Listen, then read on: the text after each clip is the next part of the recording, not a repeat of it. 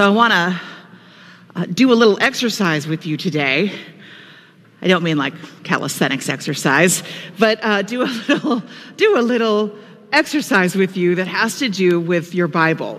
So if you may have brought your own Bible, there are usually Bibles around you in the pews, so you may have one there.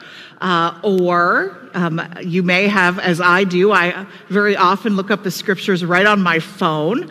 So you can pull out your smartphone if you happen to have it. I will not think that you are checking your messages or looking up your Facebook account right now. I will assume you're reading the scriptures. So that's what I want you to do right now. Let's do a little exercise together. So what I want to hear from you is this. Let's look at the birth of Jesus stories in each gospel lesson, shall we? I want to hear about that. So first of all, let's take a look at the order of the scripture, not in the order which they were written, which will stir a whole lot more up. Then we're not going to do that today. But let's go ahead, which in the order that we find them in the scripture. So starting with Matthew chapter 1. What starts off Matthew chapter 1? Anybody? Yep, genealogy. I heard that really quietly. Oh, I know you can do better than that. Genealogy, or the begats, right? There's a lot of begats. But then the story of Jesus. So you find that, do you see that in Matthew, the story of Jesus, Matthew? And who does the story, other than Jesus, who does the Gospel of Matthew seem to feature in the story of Jesus, in the birth story of Christ? Let me hear it. I can't hear you very loud. Louder. People are whispering. You have your masks on. I know it's not fair, is it? Usually have the choir behind me telling me. I usually hear the choir.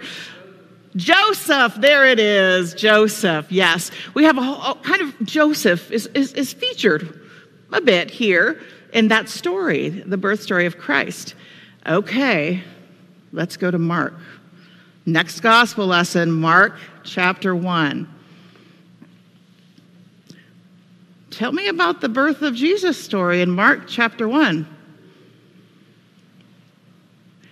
This is a trick question. Exactly. This is a trick question. What is our first appearance of Jesus in the Gospel of Mark? Yeah, he's an adult. The beginning of his ministry. Wait a minute. The birth story is not in the Gospel of Mark, is it? Interesting.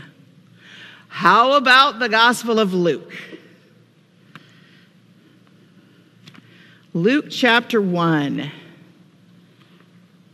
Really, Luke chapter 2. But Luke chapter 1, we can start there. The one that's the most familiar to us, isn't it? Now, my guess is you have heard Luke and the birth story of Jesus since you were a child or maybe around then. You want to know why? Because you watched Charlie Brown. You expected some much greater theological idea, but Linus himself has taught us well with his little blue blankie, the story from Luke 2. The story of Jesus that we are the most familiar with. It has so many details to it, which is really why we really focus on that. We have a bit of a blending of typically Luke and Matthew as we tell the full story of Christ. But Luke 2 is the one we are the most familiar with. So far we've talked about the three different Gospels, and the birth of Christ. So Matthew, the birth of Christ, but kind of more focused on Joseph. Mark, Jesus starts off as an adult, right? So Matthew, Mark, Luke have a little more focus on Mary, but of course on Jesus. And you know where we're going, the Gospel of John. John 1. Where is the birth of Christ there? In John 1. Did you find it?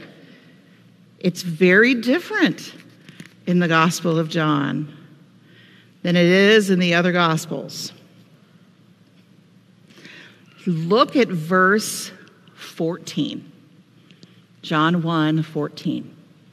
And the Word became flesh and lived among us, and we have seen his glory, the glory of a Father's Son, full of grace and truth. That is the birth story in the Gospel of John. I find it very interesting to look at all four of those accounts. It's also interesting to me that we've melded all of those together in our thinking, rightfully so. We've seen different perspectives, and those have become the full story of the birth of the Savior and our experience as people who follow Jesus throughout this time as we celebrate the birth of Christ. The Gospel of John tells the story in such a different way. It's very poetic in the telling of the birth of Christ. It's quite beautiful.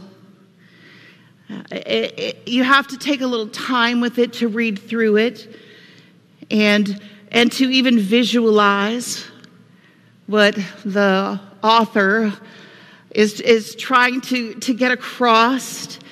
But it is quite beautiful when we take time with it. In the beginning was the Word. And the Word was with God, and the Word was God. He was in the beginning with God. And we start to visualize the beginning, what that may have looked like, the beginning.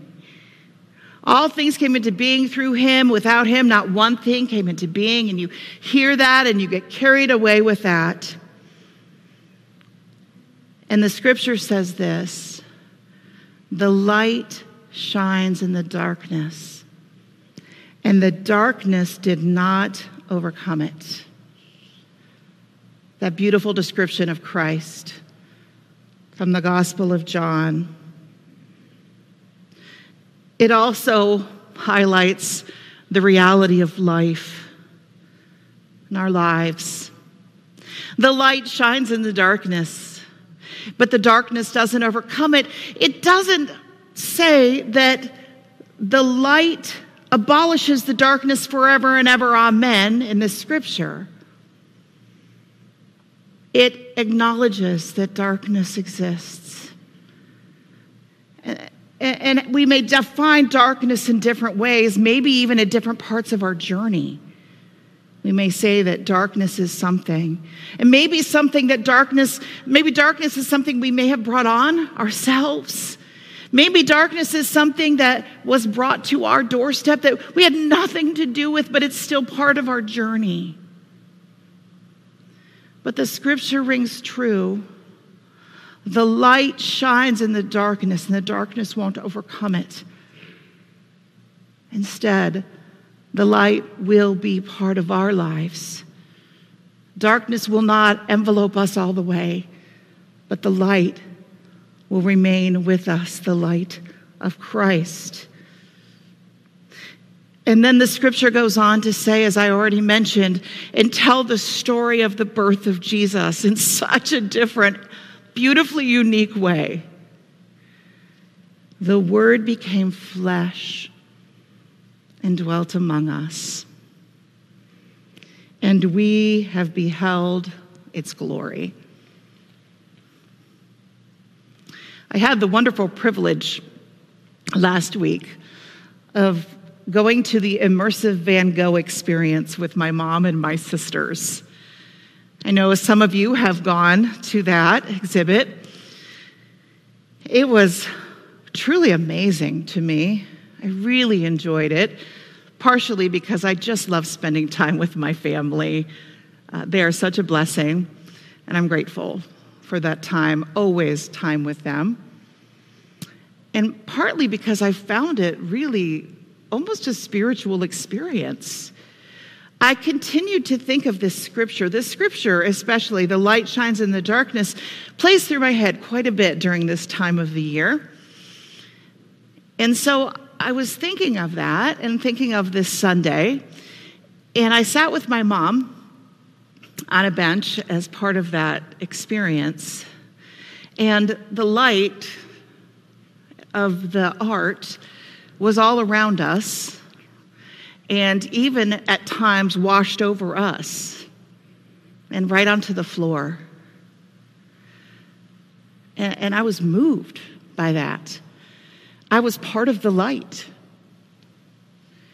And the light was washing over me, and I was grateful for the light, even in the dark spaces of the art.